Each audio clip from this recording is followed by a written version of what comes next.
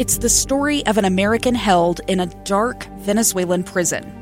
Then all of a sudden they all kind of lined up. They pointed their guns at me.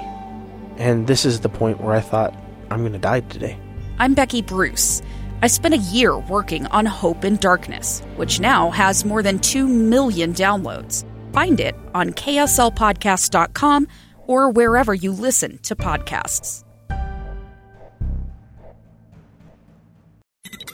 KSL's top stories on the coronavirus. I'm Maria Shilaos with your daily coronavirus update. A dramatic increase in the number of new COVID-19 cases. The state today is reporting 668 new cases. The daily average is just under 380 per day. 2 more people have died, including a male between 45 and 64 years old and a male who was older than 85.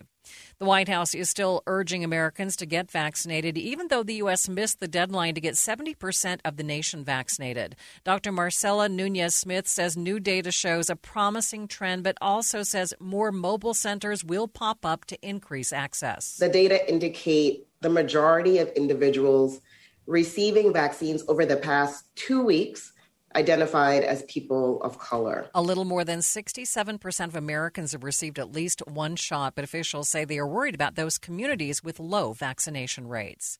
Governor Spencer Cox touted Utah's response to COVID and also admitted to things that could have gone better in a Facebook Live video with the Washington Post this morning. Certainly, the bad decisions on the right, I think, have gotten a lot of attention, and rightfully so. I try to be a Republican who is self-aware and recognizes when we make mistakes and can do better. Governor Cox points to the confusion over face masks in the early days of the pandemic. At first, they were told that mask wearing wouldn't help much, but now we know that masks do help.